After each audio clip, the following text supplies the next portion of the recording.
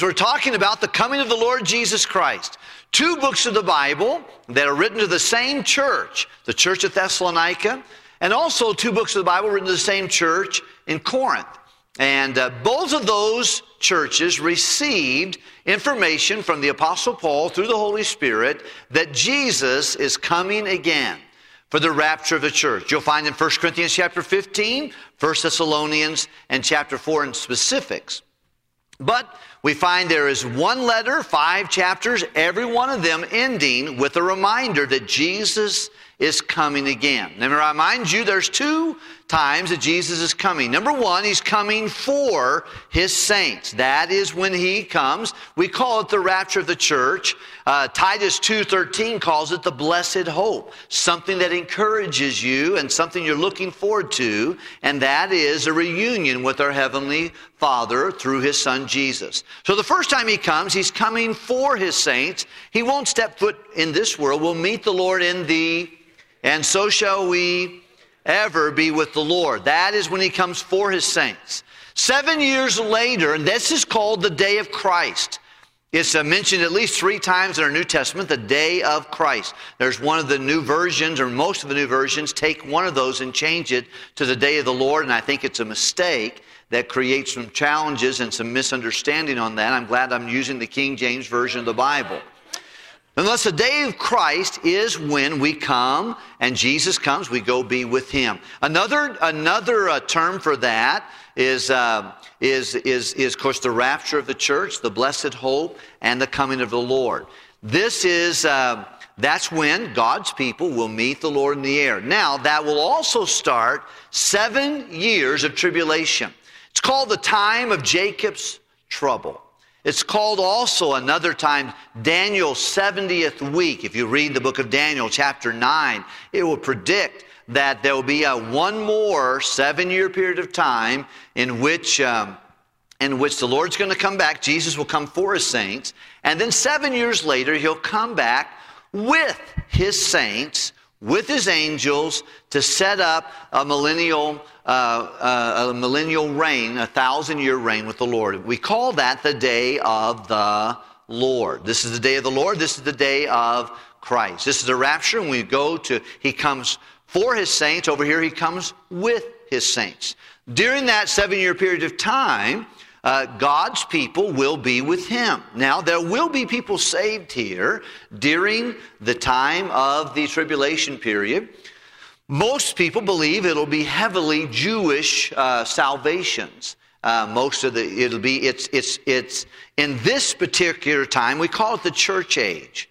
The church, as we know it, are not found, and the 7-year period here is more for the nation of Israel than it is for the local church. The church is now going to be with the Lord. Okay, so that's why when you read the book of the Revelation, from Revelation 4 to Revelation 19, you don't see the name church. You see church in chapter 1, 2, 3, and then whenever in chapter 4, verse number 1, when it speaks of being caught up with the Lord, the church is not mentioned for those chapters from 4 to 19. Why? Because the church is not there. And we learned last week in chapter 5 how he said, the times and the seasons, brethren, there's no need that I write into you. I don't need to tell you about that. Why? Because you're not going to be here. You're not going to be here. You don't need to do that. There's not to, and over here, when you look at this right here, there's really all we understand that's going to happen before the coming of the Lord, that there's going to be a falling away. Okay, we're going to, in latter times, the Bible tells us very clearly in 1 Timothy chapter 4, verse number 1, the Spirit speaketh expressly that in latter times some will depart from the faith. And there's going to be a departure from the faith. And of course, I imagine in any particular time of history you can see, and that's not the world going to hell in a handbasket. That's our people who say they're believers in Christ, who have just embraced compromise. They've gone away. So that's going to happen. And then the Lord's going to come back. That's the only sign we had to look for. Now, when you read the Old Testament and you read Zechariah chapter 14, you read Deuteronomy, you read, you begin to understand what Jesus said in Matthew chapter 24. He's talking about signs and wonders. And I will just tell you this, I feel like in times past, I was thinking when you hear of famines and wars and earthquakes, and we do hear of that, okay? But those, in my opinion, in context, are not talking about the rapture, the day of Christ. They're talking about the day of the Lord. The signs and the seasons, that's why he said, they were saying, what are the signs of your coming? He goes, you don't need to know that. The only sign we have to look for is really, we can stop looking for signs over here and start listening for the shout. We can stop listening for signs and listen for the trumpet that's going to sound, and we'll go be with the Lord. But the signs and the seasons were primarily for the Jewish people, and the Israelite people is my opinion on those things. And that's where you can if you're not careful, we can blend both of them together. The book of 1 Thessalonians, 2 Thessalonians, I think, lays out a distinction between the two. The rapture of the Lord, the rapture of the church, and the day of the Lord coming. Well, let's look at this real quickly. Chapter 1 will tell us this. Chapter 2 is a little more lengthy and challenging, I think, to some extent, but also very helpful to us. And I'm looking forward to doing that. Next Sunday night, we'll have the joy to have Brother Rick Martin with us, Lord willing. And we'll turn the pulpit over to him, and I'll be so glad to have him with us. And I hope you'll plan to bring an offering of love to him and encouragement to him and his wife, Becky. And let's do what we can. This is the church they were sent out of. And we ought to be a blessing to them, especially. We're looking forward to having them next week. And then, of course, this week, Brother Gary Dice will be with us on Wednesday evening, too. And I'm looking forward to both of those men sharing God's Word with us. We're looking at the book of 2 Thessalonians. Let me just tell you real quickly before we go look at that, why 2 Thessalonians is needed. Now, he may have written numbers of letters. And, of course, I believe in the book of Corinthians, I think there's a reference to these two books that we have, 1 Corinthians, 2 Corinthians, but he wrote two other letters. The Holy Spirit didn't put all four of them in the Bible, but he put two of them in the Bible. He may have written other letters to this church, but two of them are in the Bible. And the reason for the second letter primarily is because somebody, an enemy of the gospel, had sent a letter to the church and forged Apostle Paul's name on it. And they said that, teaching them that the rapture has already taken place. And there's no need for you to continue on looking for the coming of Christ and getting people not to be concerned about the rapture of the church. Now, let me tell you something, and I just want to reiterate this. There are 4 byproducts of a person anticipating the coming of Christ that I think God wants us to do. I heard a man years ago, and Brother Vargo and I have mentioned to him many times, we have a friend named Gilbert Gaylor, and he would say to me, John, you'll notice that great Christians live in the imminent return, the conscious awareness of the imminent return of Christ. Great Christians anticipate the coming of the Lord. What happens when we anticipate that? First of all, when you know the Lord is coming for you, number one, I think you're going to have patience of hope. You're going to have strength to keep on going through difficult times. You know this is just temporary. Every trial is a temporary trial. Nothing you're going through. If your doctor tells you this week you got cancer, that's a temporary trial.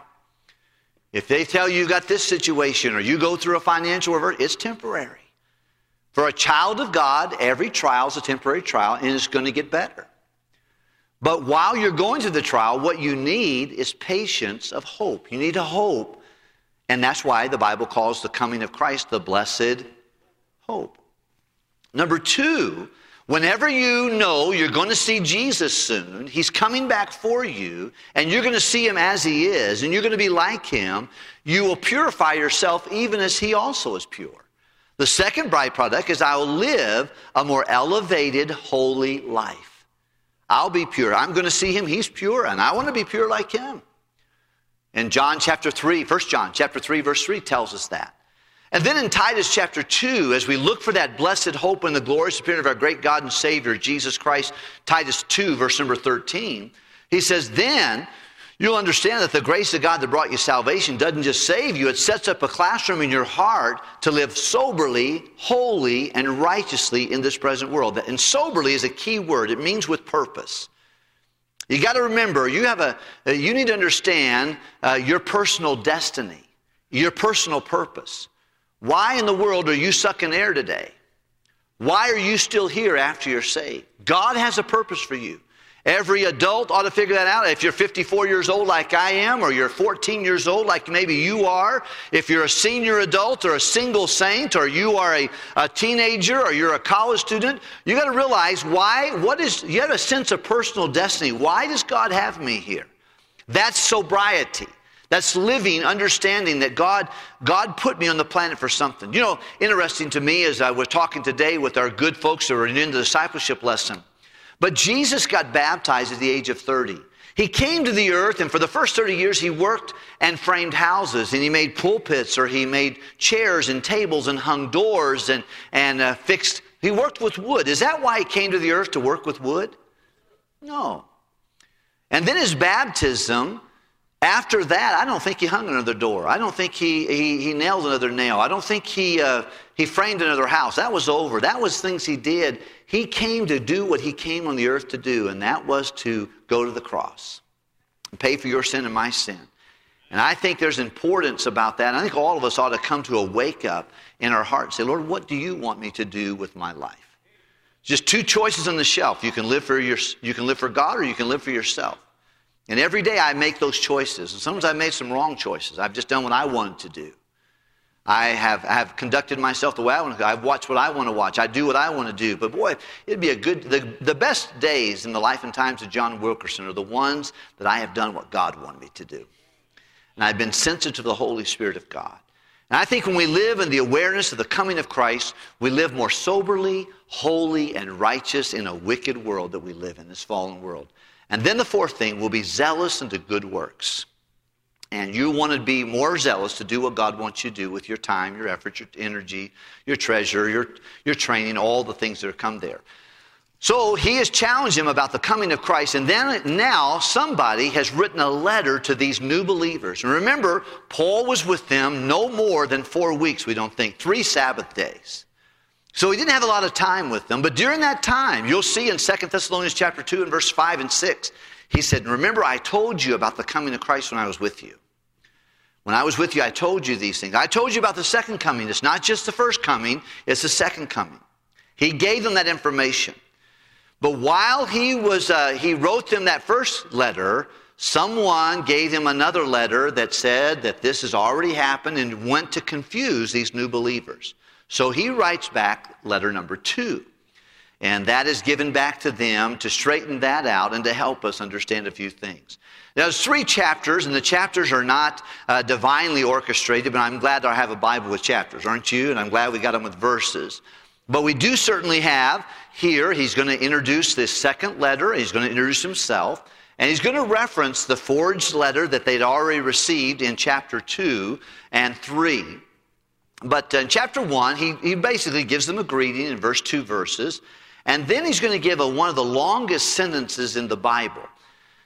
Beginning in verse number 3 to verse number 10 is all one sentence.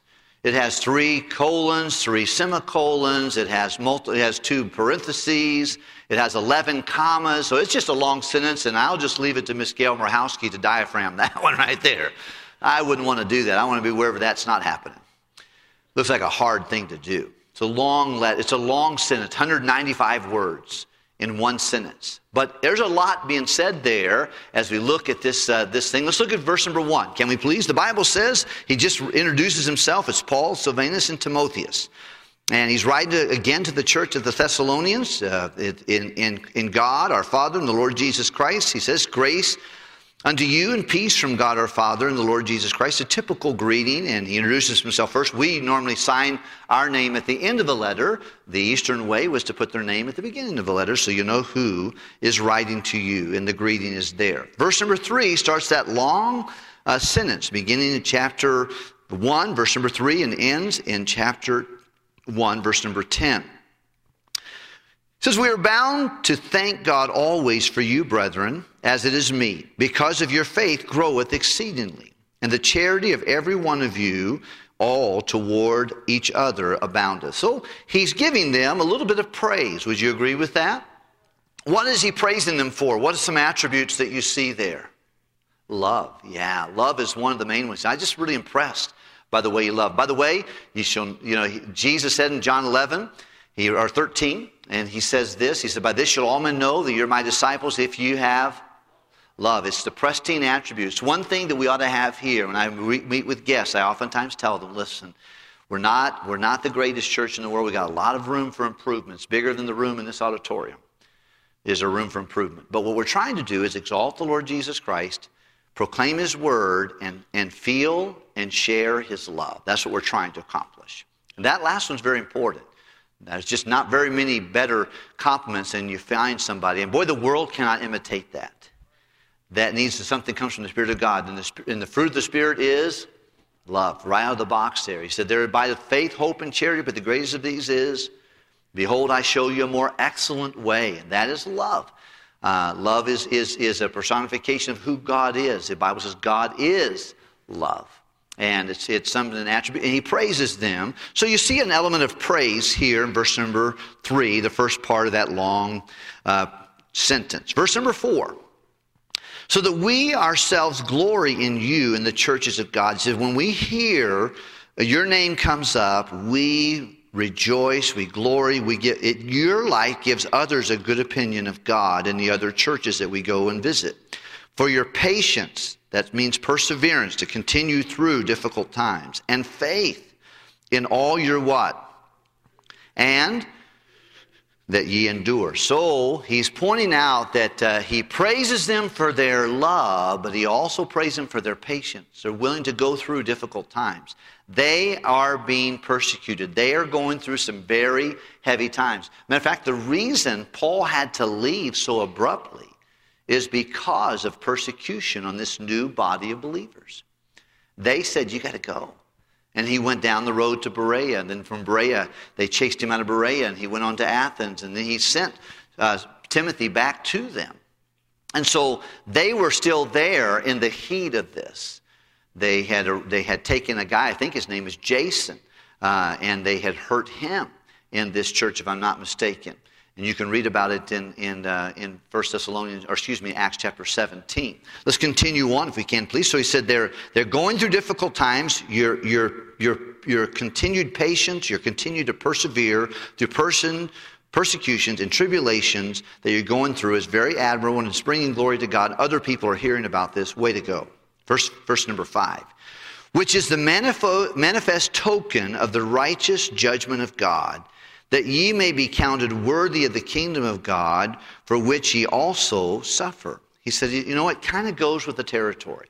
If you read a little bit in the Beatitudes, in the Sermon on the Mount, chapter 5, he said, blessed are you when people persecute you and say all manner of evil against you for righteousness' sake, for you have your reward. So he is kind of telling them, not only do you got some problems, and I praise you for your perseverance and your love, but I will say this, that it kind of goes with the territory that problems are going to come to people who are faithful to try to get the gospel out. Let's look, if we can, please, at verse number 6. Notice this and read it with me, would you please? Seeing it is a...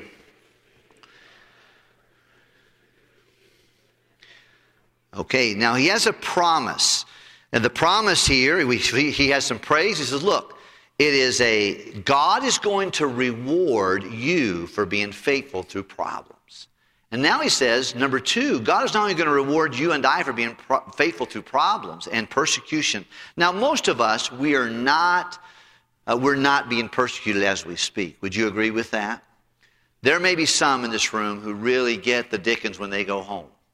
There may be some, and there are some precious, no doubt, some young people that live in Chicago, and maybe their family doesn't understand what's going on, and they just give them a problem, and they're going to City Baptist, they do something wrong, and their families just really give them the dickens and persecute them, give them a hard time. That happens, and our church is full of illustrations that's happened, but most of us do not have heavy persecution. We might have some problems, but we don't have the persecution like many of our brothers and sisters throughout the world do. Okay? However, he says, I want you to know that God's going to reward those who go through difficult times with patience and faith and love in the Lord. So he speaks of a reward. Number 2, he speaks of a recompense. What does recompense mean to you when you hear the word recompense? Payback. And by the way, who is the only one who has the right to do any payback? Vengeance is mine. You can read it in Deuteronomy. You can read it also in Romans chapter 12. Listen, if you and I try to pay someone back, we're off our rug. Okay? We're not supposed to be there. That's not our job. Okay? That's the Lord's job. He said, but it is a righteous thing in the sight of God to recompense evil. They're being persecuted. They're going through difficult times. And he says, now God, he's going to reward you for being faithful through a difficult time. And those who are nemesis, those who are adversarial to the cause of Christ, he said their day is coming and God is going to deal with them. So we have a praise for the love and perseverance of this church. We have a promise. God is going to reward people who are faithful through difficult times, tribulations and hardships and persecution, and he's going to recompense evil. I remember years ago I had a neighbor, and he says, if your God's all that, then why don't you come in and fix all the problems right now? Boy, I remember he just so arrogant. He'd have a Bud Light in his hand when he'd be telling me that. I just wanted to punch him right in the nose. If your God's all that, why don't you come down here and fix all the problems, you know? Why do bad things happen? When's he going to fix this world? And boy, he was part of the problem in the world. He had to fix him, you know. But boy, it frustrates me. But God is going to fix things. Look, if you would please, the next verse, verse number 7. And to you who are troubled, rest with us. I want you to take a deep breath. If you're going through some difficulties in your life, and you're feeling some pressure, you're feeling some difficulty, some of it may be self-imposed. How many have had self-imposed problems? You created your own problems. Okay? Occasionally have somebody else and created a problem for you. Sure. He said, if you're going through some troubles, he says, I want you to rest with us. Doesn't mean you don't have a problem in this life. He said, I want you to rest. I want you to be at peace, understanding the rest of the story is not on. Paul Harvey's story is not done yet.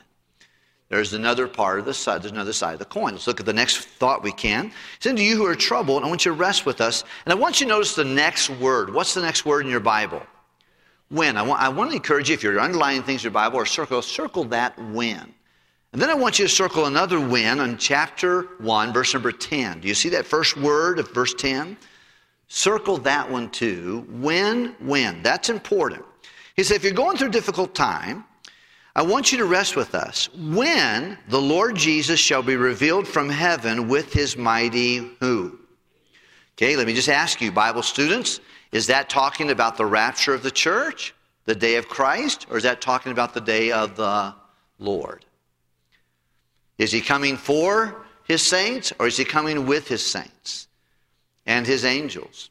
We're looking here at this 7-year period after the rapture of the church. I think if we look at it in context. And sometimes context takes things that are puzzling and difficult and simplifies them, and oftentimes has the ability to solve vast, stimulating questions, and it keeps us from false assumptions that we can kind of come up on our own. See what we're dealing with. Look at the next verse, if you would please. The Bible says, in flaming fire, taking vengeance on them that know not God, and obey not the gospel of our Lord Jesus Christ, who shall be punished with everlasting what? From the presence of the Lord and from the glory of his power. Let me ask you something. Is all that stuff that we're just talking about there, this destruction, this power, this vengeance, happening here or happening here? I believe it's over here. I believe the Bible's talking about that. He said, but while we're over here in the church age, waiting for the coming of the Lord, he said, I want you. You're going through trouble, some persecution, and boy, we have some brothers and sisters doing that. He said, rest, knowing that this is not your permanent state. Because the Lord is going to come from heaven. We'll learn about this more. We've learned about all the book of 1 Thessalonians. You're going to learn more of that in 2 Thessalonians. He said, when the Lord comes back, but there is going to be judgment. There is going to be judgment. There's going to be rewards. By the way, what happens during the time that the Lord comes back for his saints and he comes with his saints? Guess what's going on in heaven? Not only the marriage supper of the Lamb, but there's another thing going on. Do you know what that is? The judgment seat of Christ. What is going on at the judgment seat of Christ? Punishment for sin? No. Rewards for righteousness. So we have a promise that God's going to reward. We have also a promise that God's going to recompense evil. All those situations and those who are enemies of the cross, enemies of God, will receive the damnation that is coming to them. And I'm telling you, if I look at that, I see some pretty, I don't want to be there, do you? Everlasting destruction, vengeance of God. He's telling it at this time. And once again, we're talking about the day of the Lord. You can see that later on in this passage. But let's look at the next verse if we can. Verse number 9, who should be punished with everlasting destruction from the presence of the Lord and from the glory of his power. Now notice here, what's the next word? When. When he shall be come to be glorified in his saints, and to be admired from all them that believe, because our testimony among you was believed in that day. So basically, he says, when you're going through difficult times, the coming of Christ should be something that you understand, okay, this is not fun, but I can rest, because I know the Lord's going to come back. And when you have your question, why do so many good things seem to happen to some very wicked people? And when are they going to get their day? He said, rest. That day is coming. That day is going to come. Let's look if we can, please. And you see the two winds. If you don't see those two winds, I think you're going to find, when is things going to be settled? Not necessarily here. They'll be settled for me, and you will be forever with the Lord. But the judgment is still coming at the end of that 7-year period of time, if I understand the Scripture correctly. I have been wrong, and I may be wrong this time. I don't know. I frequently am, I think. But let's just continue on and see what the Bible says here. Verse number 11. Wherefore, also we pray always for you, that our God would count you worthy of this calling, of this difficult season you're going through, and fulfill all the good pleasure of his goodness and the work of faith with power. Boy, that's a mouthful right there. Here's his prayer life. He says, look, I'm praying that God would help you to go through this time and give it worth. And that God would give you strength and power to work through this and continue to love and have faith even through a difficult season. Without any doubt, I think the church at Thessalonica are going through more problems than the church of Hammond is. Don't you agree? We got our problems, but we're not having the same problems these guys have. He said, but I pray that God will help you and give worth to what you're called to do, and you'll stay faithful to your calling through challenges. This is a great, great encouragement to us. Now look at verse number 12 and read it with me, would you please? That the name of our Lord Jesus Christ and ye in him, according to the grace of our God and Lord Jesus Christ. Here he's reminding us. He says, look, remember, much of what we do should be, whether you eat or drink or whatsoever you do, should do all to the glory of God. And this is glory of God, in short, means to give others a good opinion of God. So when I'm going through my good times or my bad times, you're going through your good times and bad times, in my marriage, in our relationships with our children, on the basketball floor, in my classroom, wherever I am, I want to give others a good opinion. He said, whatever you're going through, remember that you're bringing glory through your life to him and you, that people could know and believe that Jesus is who he ought to be. These are just some bolts and nuts of this particular passage of Scripture. I think the takeaway that we find is that we're going to go through some difficult times, and the coming of the Lord Jesus Christ, both in the rapture, the day of Christ, and in the coming with his saints at the day of the Lord, should encourage us to know that God is a God who praises us for good, love, and faithfulness and perseverance. He's a God who promises not only reward, recompense, he'll deal with the bad dudes, and he can rest. You can rest while you're waiting for him. One of the things I find in the Scriptures, oftentimes the Bible tells us to rest in the Lord. Even in difficult times, rejoice in the Lord. Not necessarily because circumstances, but I can rest in the Lord. Knowing that every trial is a temporary trial, and all those things are a light affliction compared to a greater weight of glory. And then we find prayer. And the prayer is that I will be faithful through difficult times. Some of you are going through difficult times. Oh, you may not be persecuted. No one's taking your shirt off and beating the slop out of you because of your witnessing. You might get a door slammed in your face, or someone to cuss at you, or get that blank out of my face, or whatever. But that's pretty light compared to what much of the world goes through. But I think all of us, if you're going through a difficult time, you can rest.